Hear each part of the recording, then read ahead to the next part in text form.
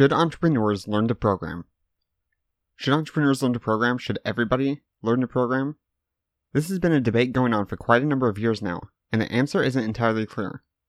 On one end of the argument, most entrepreneurs don't write code and get by just fine. On the opposite end, many people believe that not knowing how to program will one day be akin to not knowing how to read or write. One thing is clear. The world is becoming increasingly run by computers, and as entrepreneurs or creators, we can benefit immensely by knowing how to create our own software for these machines. In fact, even a very basic understanding of programming can be transformative for some businesses, even those not working in the tech sector. I must warn you, however, while I'm going to be sharing with you a lot of benefits that will sound very enticing, please keep this in mind. Learning to code is not a prerequisite for entrepreneurial success.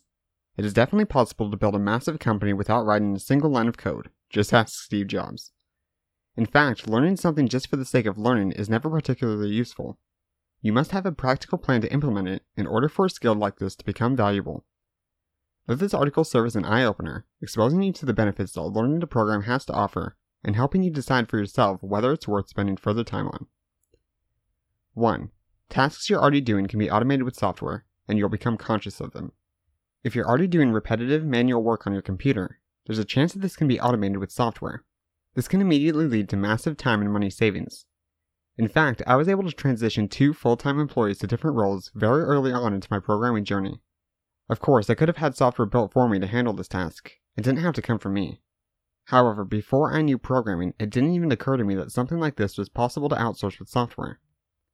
Now, I'm able to instantly recognize when some task can quickly have software built to take care of it, and have an accurate judgment on how much that software will cost to develop, either in time or money. And by the way, I'm not in any sort of tech field where software is integral to pulling in revenue. These major shifts happen inside of a baby product company. To showcase a few examples, we've since built software to list large numbers of products for sale using spreadsheets, populating the spreadsheets with the necessary data in only a few clicks. Generate millions of keywords to bid on with pay-per-click advertising across all of our products. Automate bid adjustments on those keywords. And develop a deeper analytics platform to help us manage the important data for tens of thousands of products. Analyze areas of your business that you'd benefit from being automated.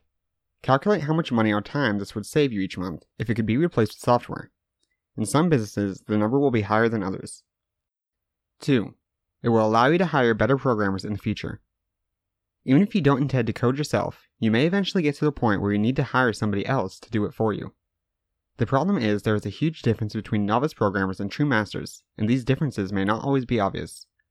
A novice may be able to get a piece of software to work, but that doesn't mean that you won't run into problems in the future.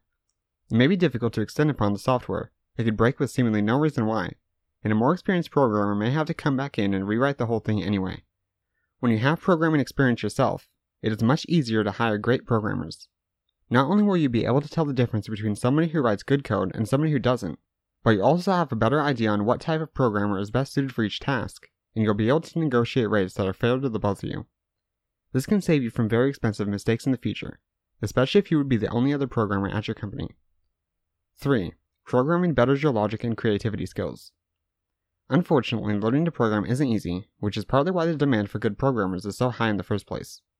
It can push the limits of your mind and your patience. Of course, that is part of the reason why it can be so appealing to some people. The reward of overcoming a challenge and improving your skills feels good, and it can even make programming fun. Complex problems in programming require heavy use of both sides of your brain.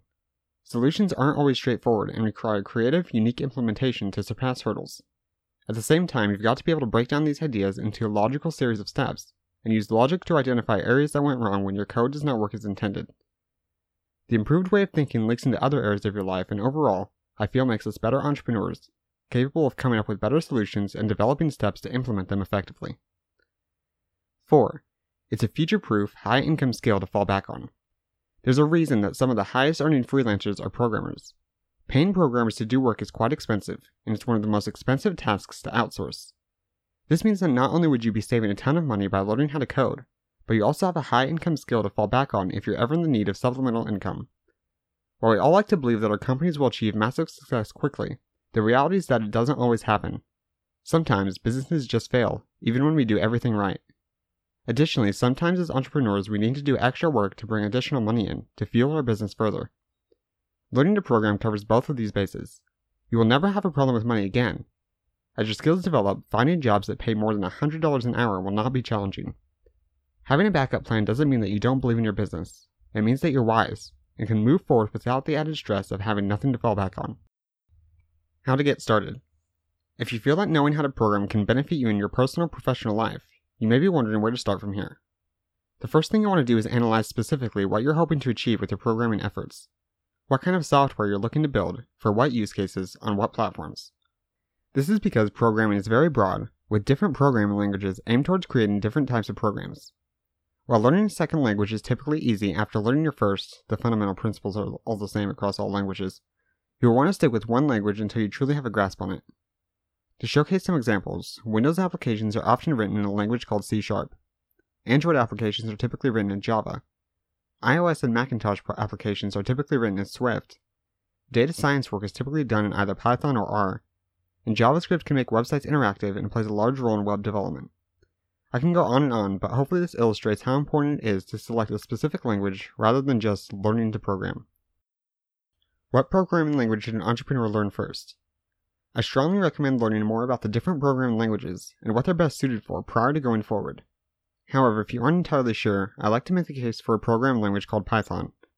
Python has two enormous benefits that make it a great first choice for learning programming, especially for entrepreneurs. 1. It's one of the easiest languages to learn, and it's quick to write in. There aren't as many strict rules, and developing projects quickly makes it easy to test things out before committing a lot of time to them.